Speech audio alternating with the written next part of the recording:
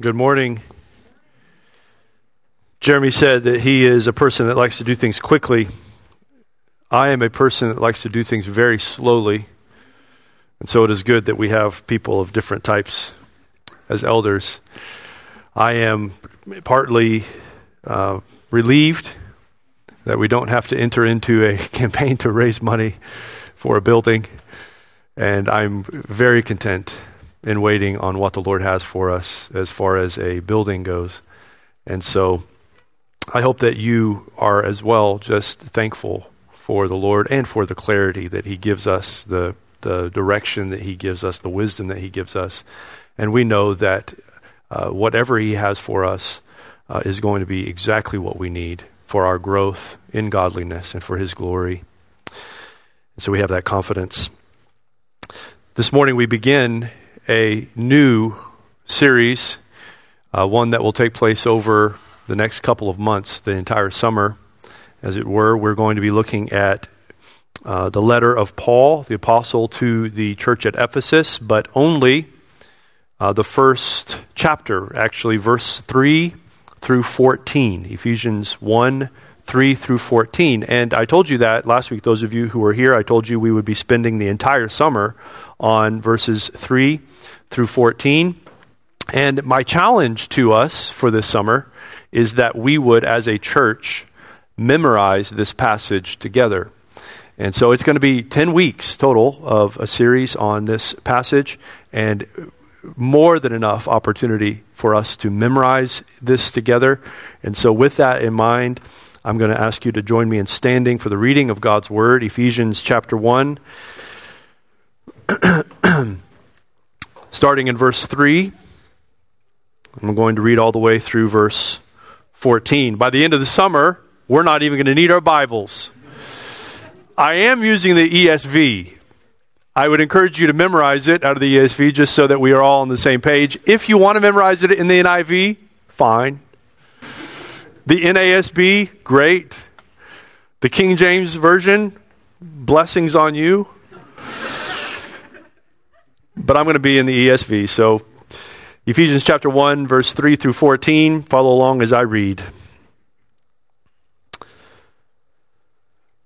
Blessed be the God and Father of our Lord Jesus Christ, who has blessed us in Christ with every spiritual blessing in the heavenly places, even as He chose us in Him before the foundation of the world, that we should be holy and blameless before Him. In love He predestined us for adoption to Himself as sons through Jesus Christ, according to the purpose of His will, to the praise of His glorious grace, with which He has blessed us in the Beloved. In Him we have redemption through His blood, the forgiveness of our trespasses according to the riches of His grace, which He lavished upon us in all wisdom and insight, making known to us the mystery of His will, according to His purpose, which He set forth in Christ, as a plan for the fullness of time, to unite all things in Him, things in heaven and things on earth.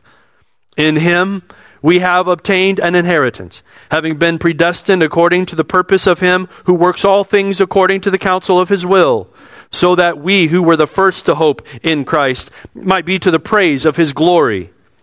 In Him you also, when you heard the word of truth, the gospel of your salvation, and believed in Him, were sealed with the promised Holy Spirit, who is the guarantee of our inheritance, until we acquire possession of it, to the praise of His glory. This is the word of the Lord. You may be seated. I would like to begin this morning on a dusty, hot road on the way to an ancient town called Damascus, where a young Pharisee who had been taught under the tutelage of Gamaliel, a promising young Pharisee, was on his way there to Damascus to find, to locate, to arrest those who defined or identified themselves as being in the way, the way. They were followers of a man named Jesus who had proclaimed himself the Messiah, who had referred to himself as being one with God. And Saul of Tarsus was his name, was on the way to Damascus to find these heretics, to bring them to justice. And as he was on his way, he was confronted by Jesus himself. The resurrected Christ met him on the way to Damascus in bright, brilliant light. Jesus confronted him. Do you remember what Jesus asked him as Saul of Tarsus was thrown by the brilliance of this light, thrown to the ground? Jesus spoke to him and said, Saul, Saul, why do you persecute me? Saul responded, Who are you, Lord? And the voice said, I am Jesus, the one whom you persecute. It was on that day that Saul of Tarsus was converted to the way himself. As Jesus had said, I am the way, the truth, and the life. No man comes to the Father but by me. That day, Saul of Tarsus became Paul, who we know as the Apostle Paul. And that day was the first time he was instructed in what we are going to talk about today: union with Christ. You see, as he was on his way to find, to locate, and to arrest those believers in Jesus, he was instructed that, in fact, when he went to persecute Christians, he was persecuting Jesus himself. For Jesus is joined, he is in union with those who are his people. He is one with them. To persecute believers is to persecute Jesus himself. It is the Apostle Paul who was converted on the road to Damascus. That apostle is the writer of this letter to the church at Ephesus. And it is that apostle, the Apostle Paul, who will instruct us in this wonderful, awe-creating truth of union with Christ. In fact, if you were to ask Paul to identify himself, Paul would not call himself a Christian. Do you understand that? Paul would not refer to himself as a Christian. To call someone in his day a Christian was a pejorative term. It was a term of mockery. It was not something that was used in a positive way. Paul would not have understood himself as a Christian. No, if you asked Paul, who are you? Paul would have said, and Paul understood himself to be a man who was in Christ. I am in Christ. And this language of being joined with Christ or being in Christ, it permeates the entire New Testament. In fact, it's the language of the New Testament. The responsibility today to show you this from the New Testament it's not about trying to find some verses here and there to piece this together. The work of it is actually to narrow it down, to talk about it in a way that's succinct, because It is on every page of the New Testament. This reality that we are in Christ. We are joined with him as his people.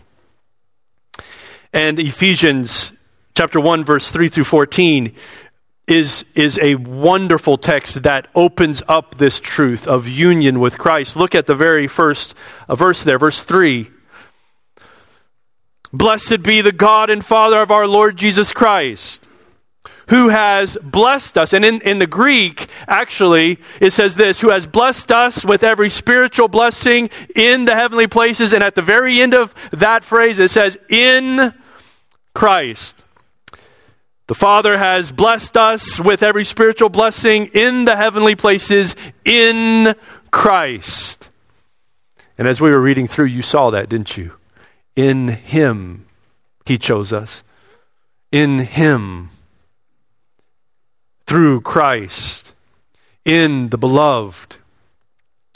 That is how Paul understood himself, and this is how we too are to understand ourselves.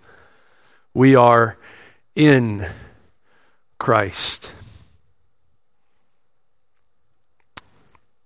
This morning, I want to take that prepositional phrase, in Christ, and I want to spend our time together this morning looking at just that one prepositional phrase, what it means to be in Christ.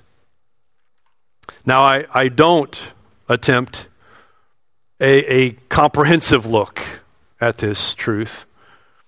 This is not the final word. We're going to spend the entire summer unfolding this doctrine of being in Christ, being one with Christ.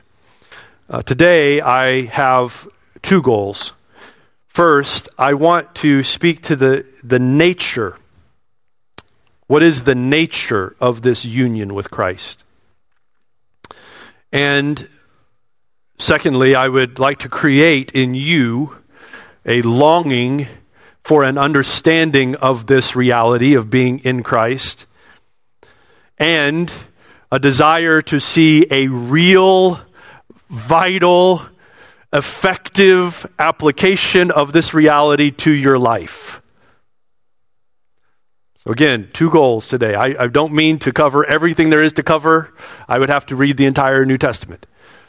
All I seek to attempt today is to show you the nature of this union with Christ and to give you a longing for it, an understanding of it, and a real application of it to your life. Just to create in you that longing and that desire for it.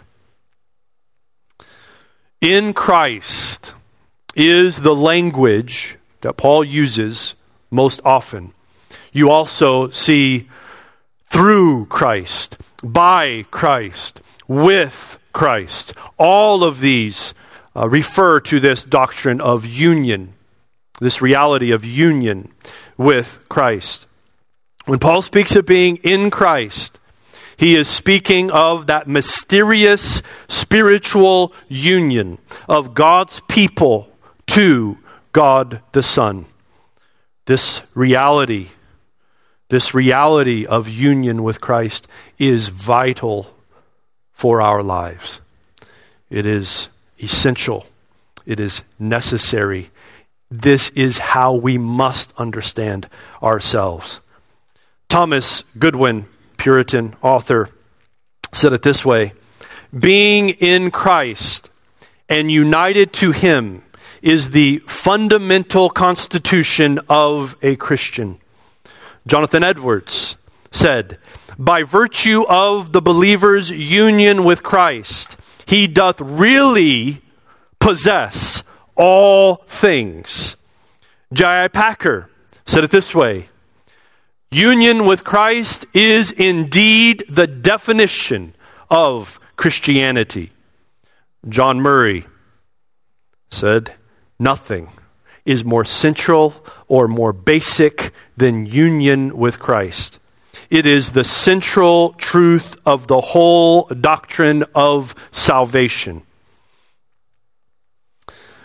Union with Christ is everything. It should not be seen as a category alongside other categories of salvation. When we think of salvation, we think of doctrines such as justification, or regeneration, or sanctification, or glorification. And if you're here and you're listening to that and you're going, I have no idea what any of those words mean, that's okay. You're in good company here. There's a lot of people who don't understand what all of those words mean. But I just have to tell you that all of those terms and all of those definitions, they all find their reality in this one blessed truth, that they are true because we are in Christ. You cannot separate any of them from the reality that we are in Christ.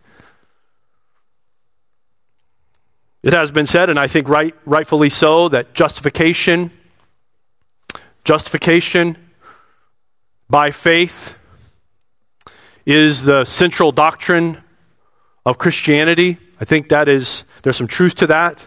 But I want you to understand this morning that was the truth Martin Luther discovered that set off the Reformation. That he is justified by faith alone, not by works. By faith. But what is that faith in? In Jesus Christ.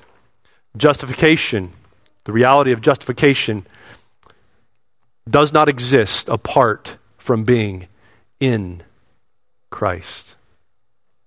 And so it is this reality that we need to seek to understand and seek to grab a hold of and seek to pursue in our understanding.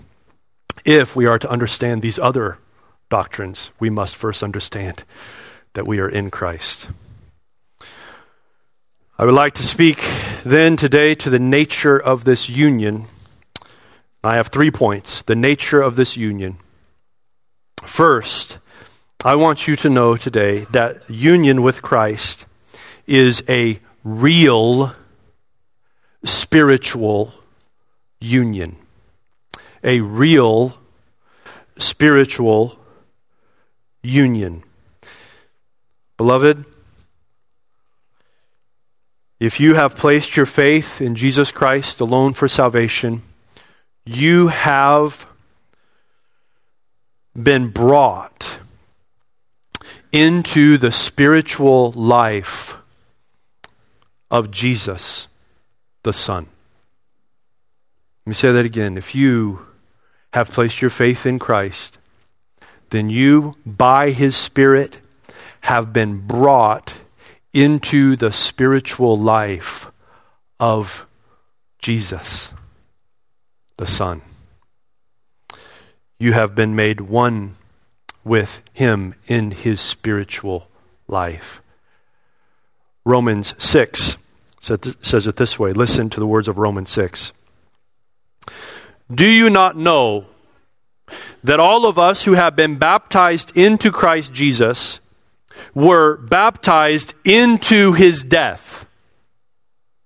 We were buried, therefore, with Him by baptism into death, in order that just as Christ was raised from the dead by the glory of the Father, we too might walk in newness of life. Listen to Colossians 3. If then, or since then, you have been raised with Christ, seek the things that are above, where Christ is, seated at the right hand of God. Set your minds on things that are above, not on things that are on the earth, for you have died, and your life is hidden with Christ in God. When Christ, who is your life, appears, then you also will appear with Him in glory. Again, there are many, many passages we could turn to. But I want you to see that union with Christ is a real spiritual union. We have been brought into the life of Jesus. What does that mean? Listen. God the Father sent His Son And Jesus put on flesh. He became flesh and blood. He became a human. And as a human, as a man, as true man, Jesus obeyed the law perfectly. He was perfectly righteous. He was perfectly obedient to the Father. Jesus lived as a man was intended to live. He lived perfectly as a man, yet without sin. And then God the Father placed upon him the sin of mankind. Jesus, who knew no sin, was made sin for us. Jesus put on the sin of man. And because he bore the sin of man, he suffered the judgment of God against sin. He experienced the judgment, the wrath of God against sin. Jesus experienced that wrath and that justice of God against sin. And he died and was buried, for the wages of sin is death. But the Father heard his Son because, Hebrews says, because of his reverence, his prayer was heard. And God the Father raised the Son, Jesus, from the dead. Listen, he saved the Son from death and from sin. Not his own sin, from our sin. He rescued him from sin and from death. And then the Father exalted the Son, raised him up, and he ascended and he exalted him to his right hand, the place of honor and glory and praise.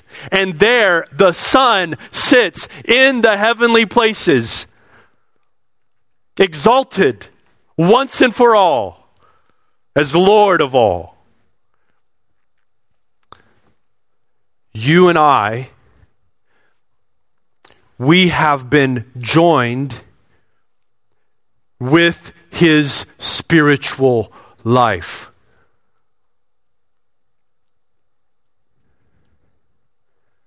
His life of obedience to the law and perfect life. His life is my life.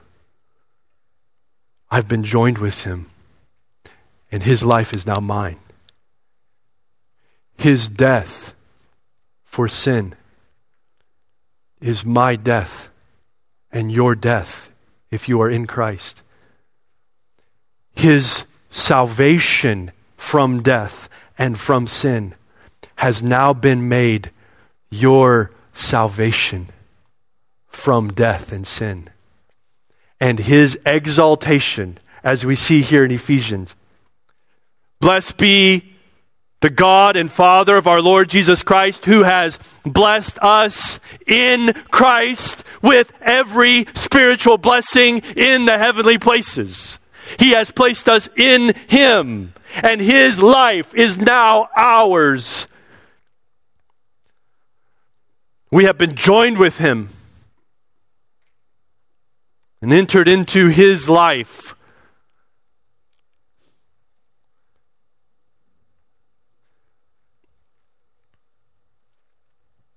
This is our reality. It is real. It is true.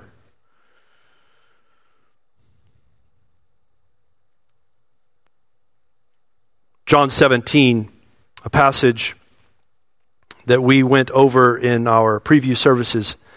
I want to read you an excerpt from John 17. Listen to verse 20 through 22. Jesus is praying here, and he says, I do not ask for these only. He's praying for his followers. He says, I do not ask for these only, but also for those who will believe in me through their word. that they may all be one, just as you, Father, listen to this, just as you, Father, are in me, and I in you, that they may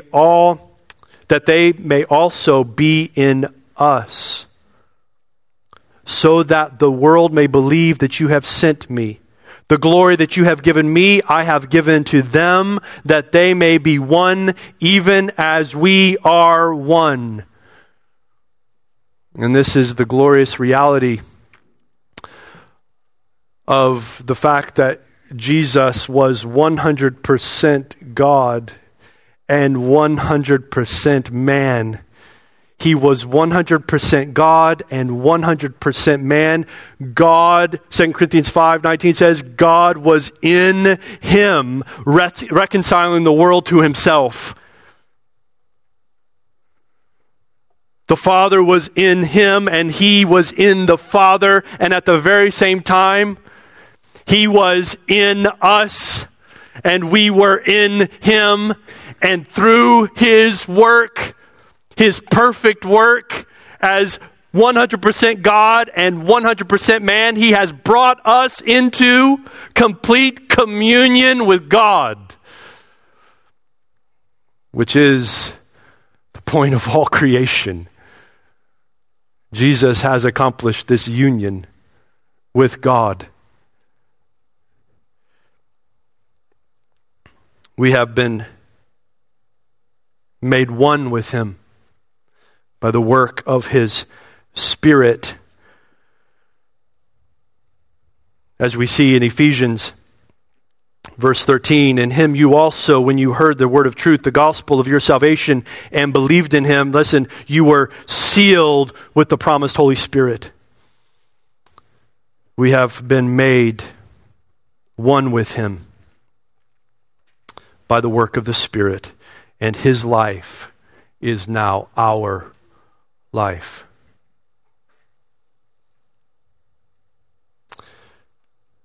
The nature of this union with Christ is real.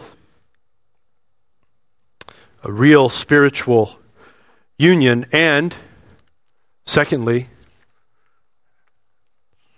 as a result of this, it is also mysterious. It is a mysterious union. John Calvin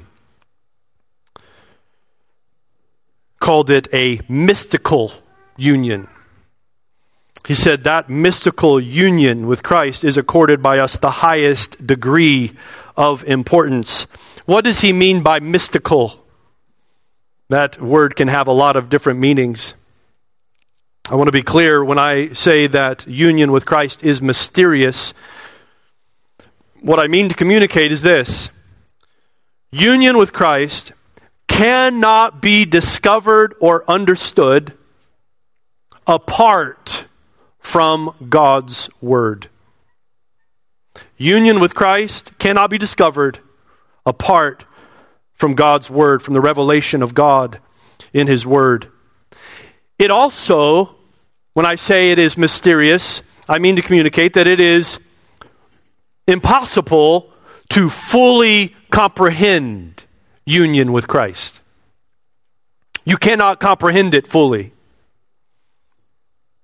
And because of this, because it cannot be discovered apart from God's Word, and because it cannot be fully comprehended, it is meant, this reality of union with Christ and its mystery is meant to hold us as God's people in a state of humility and dependence and wonder at what God has done.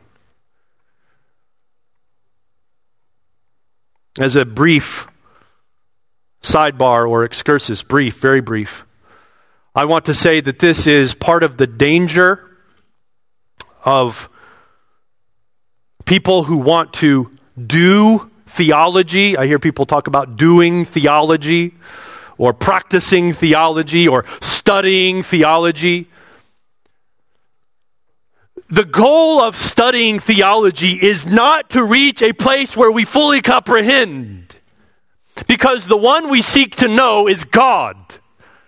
He is infinite. He is beyond our understanding. Listen to this. It's so important. Because so many people do theology thinking that they have somehow come to a place where they fully comprehend God. And this is what creates arrogance and pride and a judgmental spirit. May I just suggest, if you ever come to the place where you think you comprehend God, it is not God that you are comprehending. It is something else. For as we come close to this reality of union with Christ, at once, when I'm talking about the fact that we have been joined with his life, at once our hearts are encouraged by that. We go, that's amazing. And then at the very same time we go, wait, I don't think I can understand that. Exactly. Because you don't understand it, it holds you a place of humility and wonder. And we can spend the rest of our life coming into more and more of an understanding of what it means to be joined with Christ. In fact, this is the Christian life.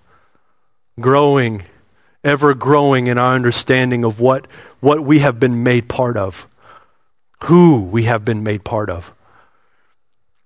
So I want you to understand, the goal here of union with Christ is not to come to a place where you can understand all the technicalities of it.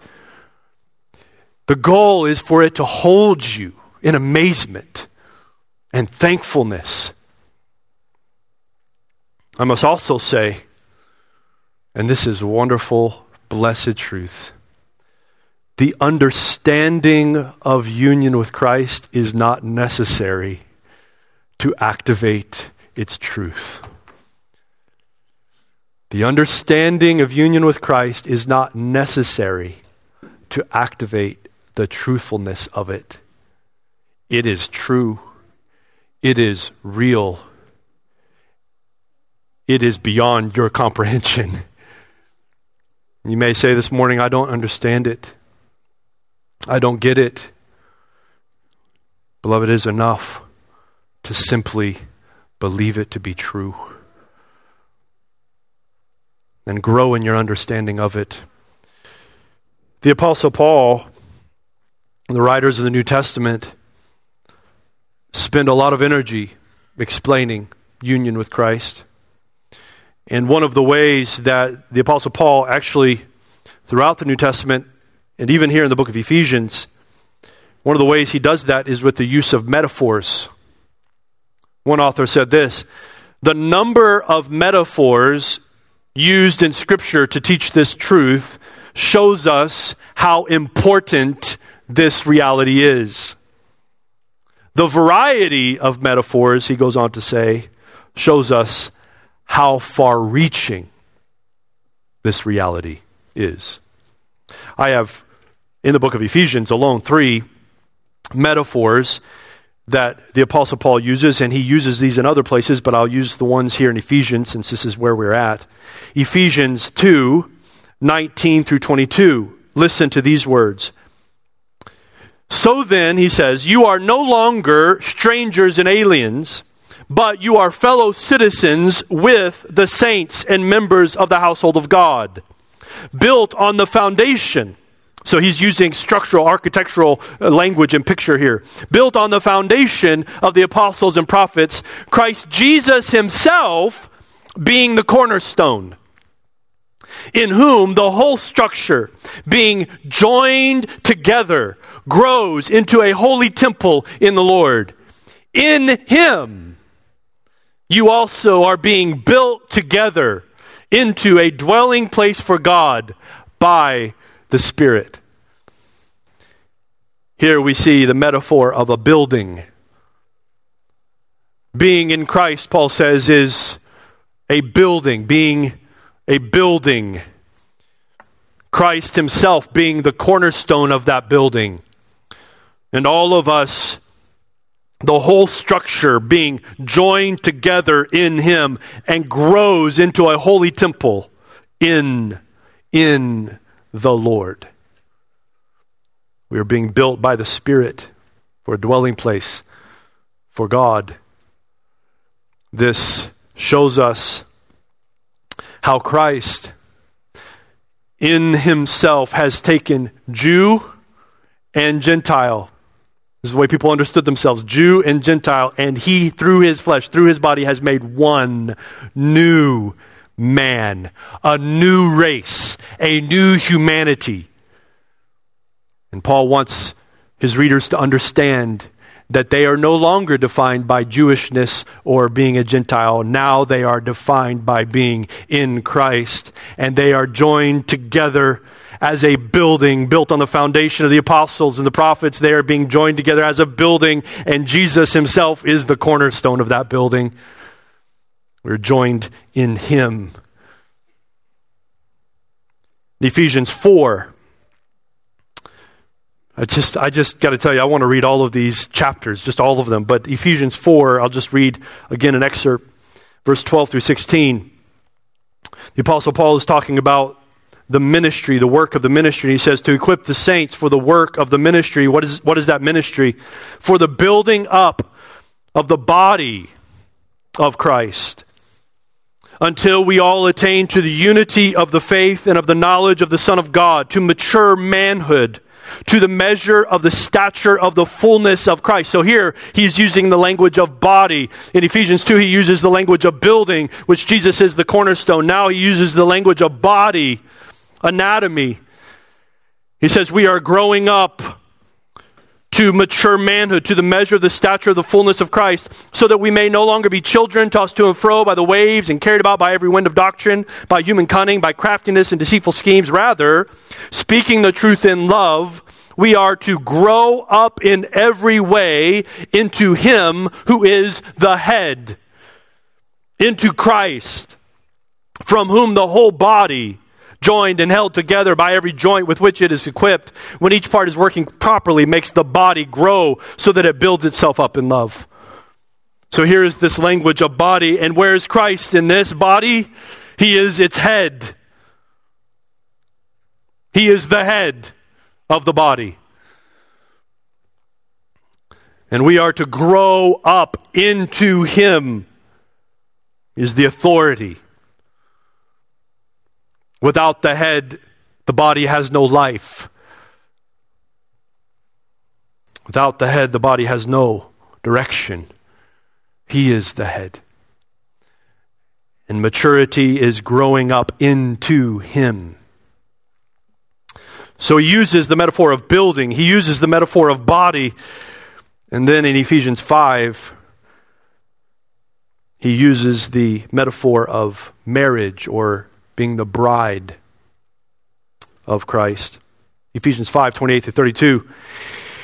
In the same way, he says to husbands, in the same way, husbands, you should love your wives as your own bodies. He who loves his wife loves himself. For no one ever hated his own flesh, but nourishes and cherishes it, just as Christ does the church, because we are members of his body. So he's taking that body language and he's developing a little bit here. We are members of his body. He says, therefore, he's quoting Genesis here, therefore a man shall leave his father and mother and hold fast to his wife, and the two shall become one flesh. This mystery, he says, is profound. And I am saying that it refers to Christ and the church. That is the mystery he wants you to discover. He wants you to know that Christ has joined himself with his bride, the church, his body, and now they are one. On April 6th, 2007,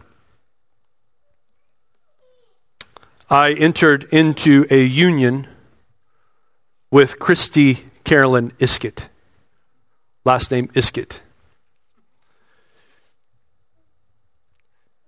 At that point, two people, according to God's decree, two people became one. Now you look and you can still see me, and you can still see Christy. She has taken on my name. We have children together. But I can tell you that on April 6, 2007, I had no clue what union in marriage meant. No clue. I'm now a little over 15 years into it, and I will say I have a little bit of a clue, still not much of a clue. But that day, two people. Now, if you look at us, you still see two people. But do you know what? In a real way, those two people became one. And my marriage and her marriage to me, my marriage to her and her marriage to me, has been all about seeking to understand the implications of that oneness. Saying no to self, dying to self, saying yes to this new reality, this new union that's been made between us. This is what we need to be pursuing. And then you step back and realize that marriage, as wonderful and as blessed as it is not the ultimate point. This is what he says in Ephesians. As wonderful as marriage is, it is not ultimate. As wonderful as marriage to Christy is, it is not ultimate. That union, I'm seeking to find out what that even means. I asked her the other night, we were out on a date night, and I hope that's okay that I mentioned that. I'm going to check later. But I'm on a date night, and I say, what does that union mean? What does union together mean? What does that look like? I have the things I enjoy, you have the things you enjoy, and I mean, what does it look like to become one? To live out what is already true of us. As wonderful as that union is, it is not ultimate. You step back and you realize, Paul says, this wonderful reality of marriage and union is actually meant to picture something far more glorious and indeed ultimate. And that is union with Christ.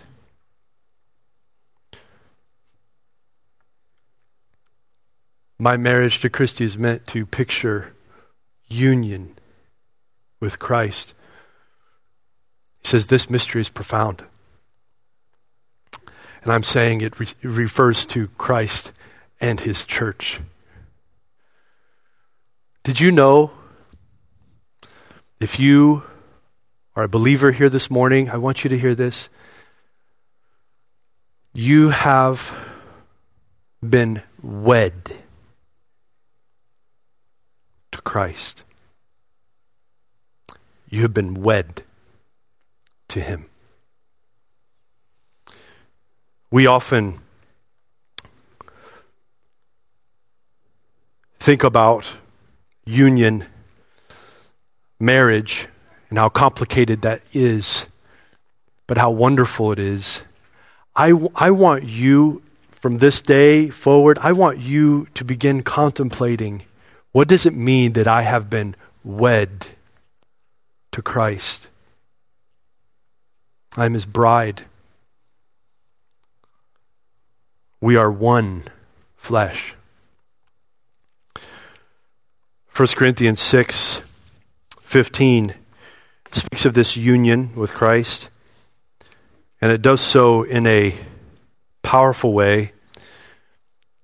1 Corinthians 6:15, Paul says, "Do you not know that your bodies are members of Christ? Shall I then take the members of Christ and make them members of a prostitute? Never," he says. Never. "Or do you not know that he who is joined to a prostitute becomes one body with her? For as it is written, the two will become one flesh. But he who is joined to the Lord becomes one spirit with him. Even as we sin, beloved, do you understand that we take Christ with us in that? We're joined with him.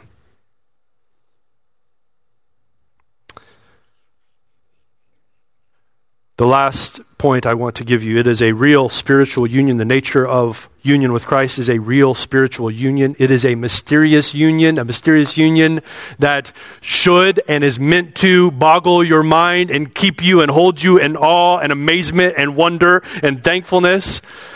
And it is a union that is a vital union.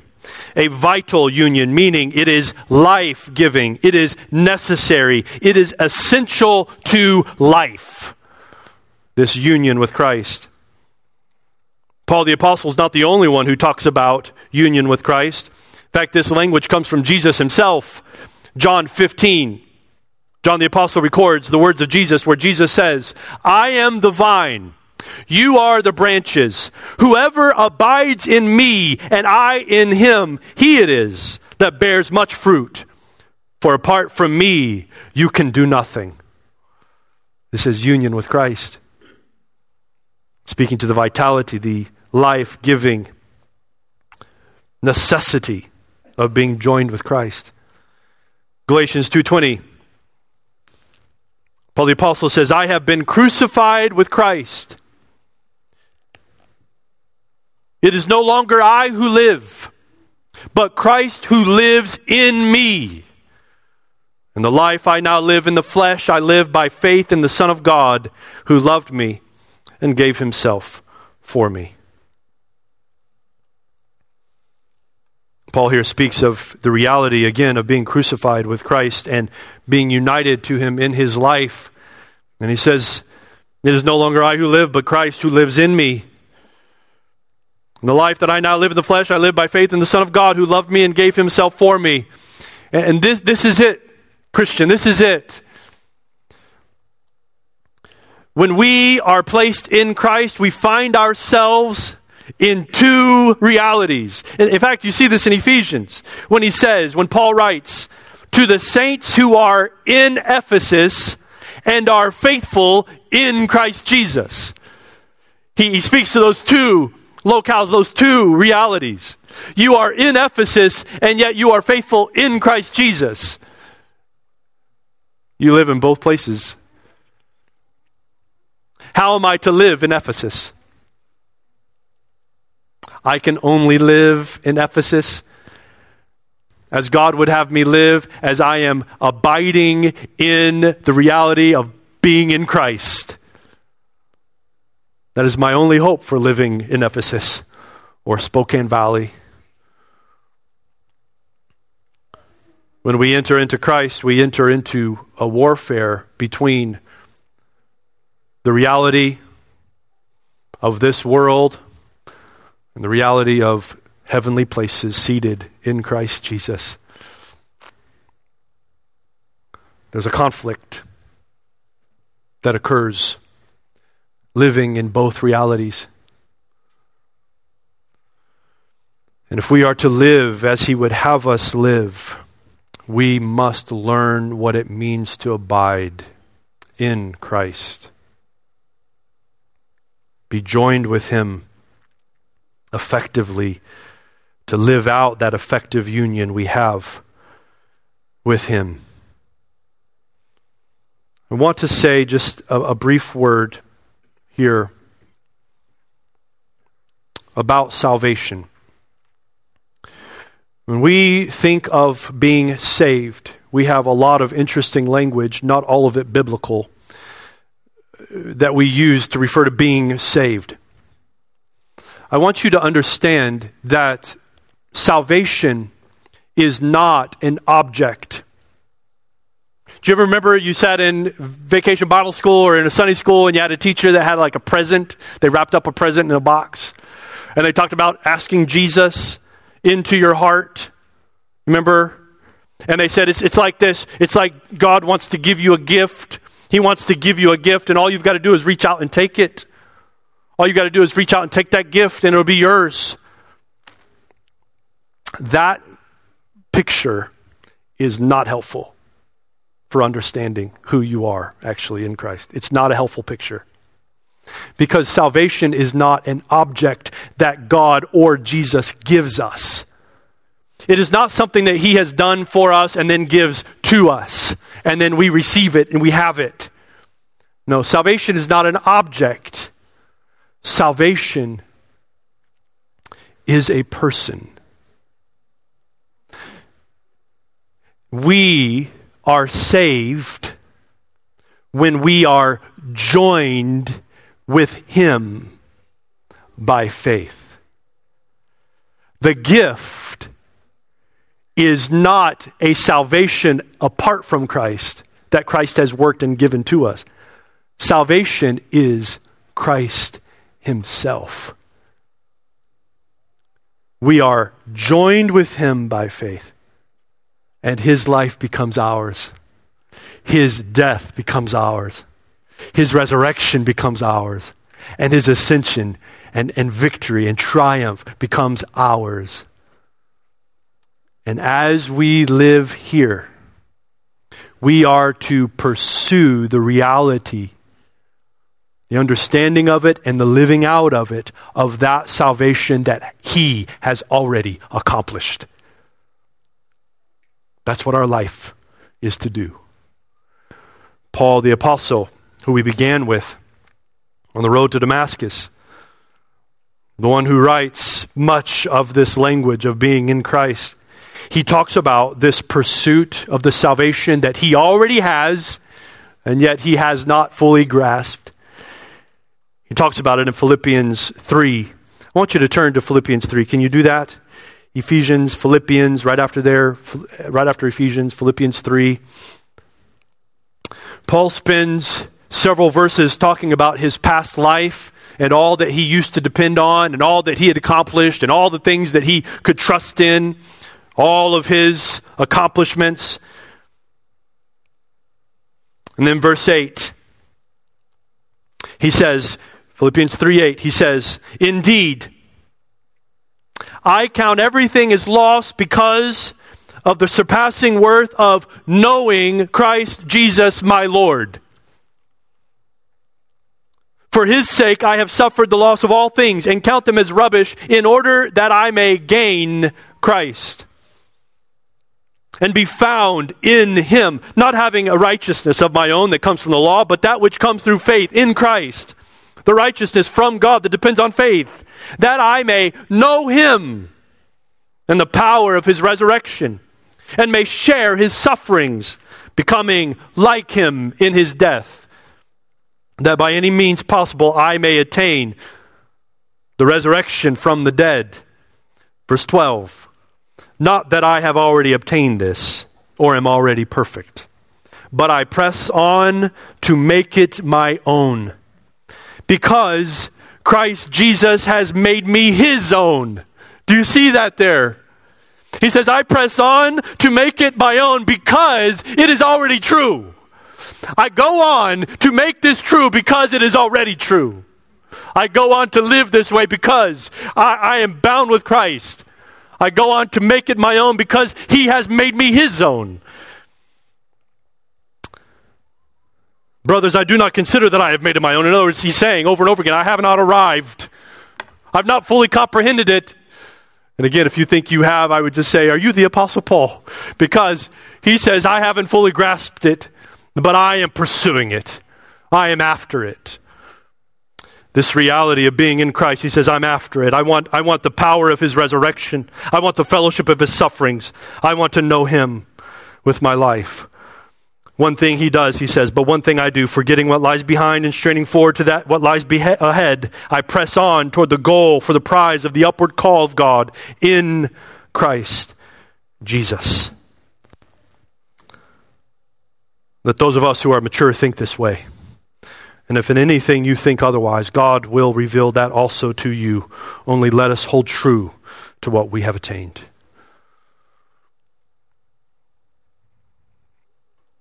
This is the goal of the Christian life, to grow into Christ, to grow into him. Say, I don't understand. It's union with Christ. Right. None of us do. None of us do fully comprehend it. I know it's true because God's word has told me it's true. And honestly, when I see the truthfulness of it, I go, I can't believe it. It's just too good to be true. I have been joined in His life. I have been made one with Him. His life is my life. I have been wed to Christ. Yes. And my hope is that now we would pursue understanding that reality and living in light of that reality.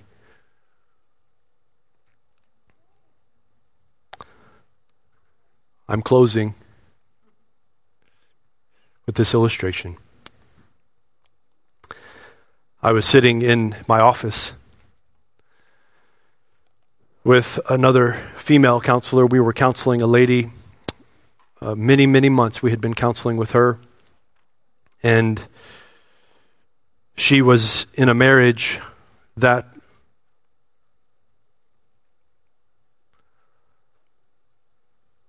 really was horrendous.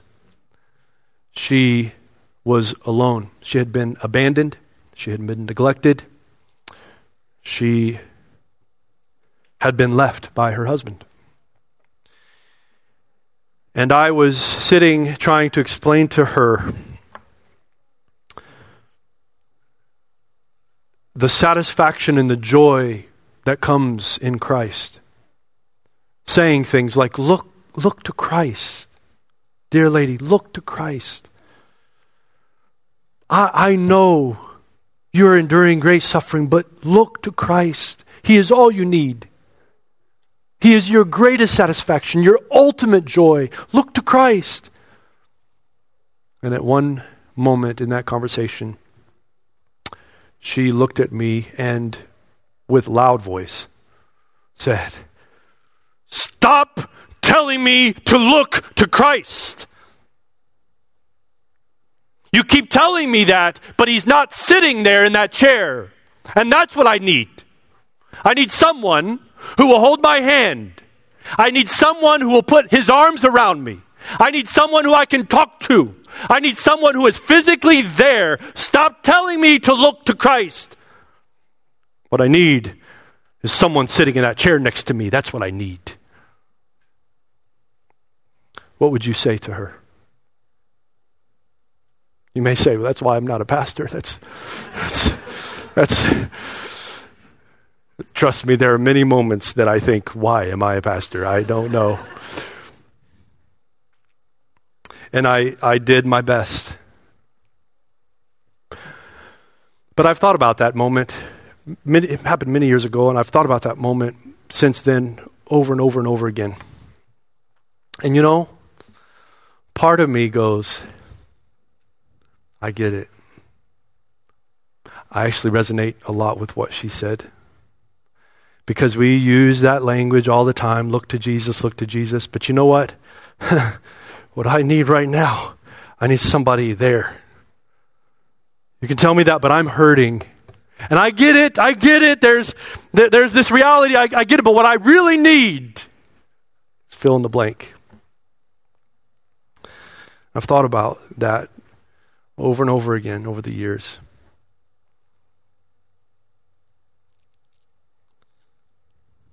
What would you say to her? Maybe you're here this morning and that's how you feel. Being told to look to Christ, and yet your need feels more immediate than that. More, if I can say this, more real world than that. Can I encourage you this morning? Christ is not sitting in the chair next to you because He is sitting in the heavenly places, securing for you every spiritual blessing. Everything He is securing for you right now. Everything is yours in Him. Not only that, but he has entered you by his Spirit. You are in him, in the heavenly places, right this very minute, and he is in you. And there is not any place that you could go or be, no circumstance, no situation where he is not with you. And he has been there. He was man. He put on flesh and blood. There's no circumstance or situation that you could go to where he has not already been before you. He's with you. And as we've looked in several of these passages, he has joined you with himself. And get this, that union is not exclusive. What do I mean by that? You are in him, and he is in you, but you're not the only one. You're not the only one that's true of. Did you see the language in all the passages we read? Or several of the passages? He has made a people, a building, a body, a bride that we have been brought into. If you are in him and he is in you, guess what? We are one with another. And we are in a real way the hands and the feet of Jesus himself. He is ministering, and he continues to minister in real world ways, in real world time, through his body. I wish I would have thought of that in the moment. But the truth is, Jesus was sitting there in the room with her. She's looking at the face of two people who are Jesus to her in a real way, holding her hand, putting their arms around her, talking with her, loving her, providing for her. And this is how God ministers through Jesus, through the body, to his people. Jesus may not be sitting there in the chair next to you, but can I submit to you that there is something far greater than that? He's sitting in the heavens. He's dwelling in you, and he is here even now in our midst. We are his body. And this is a glimpse at the nature of union with Christ. I want you to long after it. I want you with Paul to say, I pursue it. I want to make it my own because he has made me his own. I want to know it and know him. Let's pray. Father, we thank you for this truth, for this reality. I pray that you would take your word and apply it to our lives, that we would be in awe. Even as we leave today, we would be in awe, and that there would be in us created a thirst, a desire to know more of this reality. That we would seek to know more of who we are, that all of the identities that we may cling to in this life would be as nothing compared to knowing Christ and being found in him. I pray that that would be our heart's desire. In the midst of a world that seems chaotic and dark and crazy and painful, that all of that would become nothing in comparison to knowing Christ. I pray for you to do that work in us by your mercy and by your grace, for your glory, for your glorious, to the praise of your glorious grace. Lord, we pray that now. In your name, amen.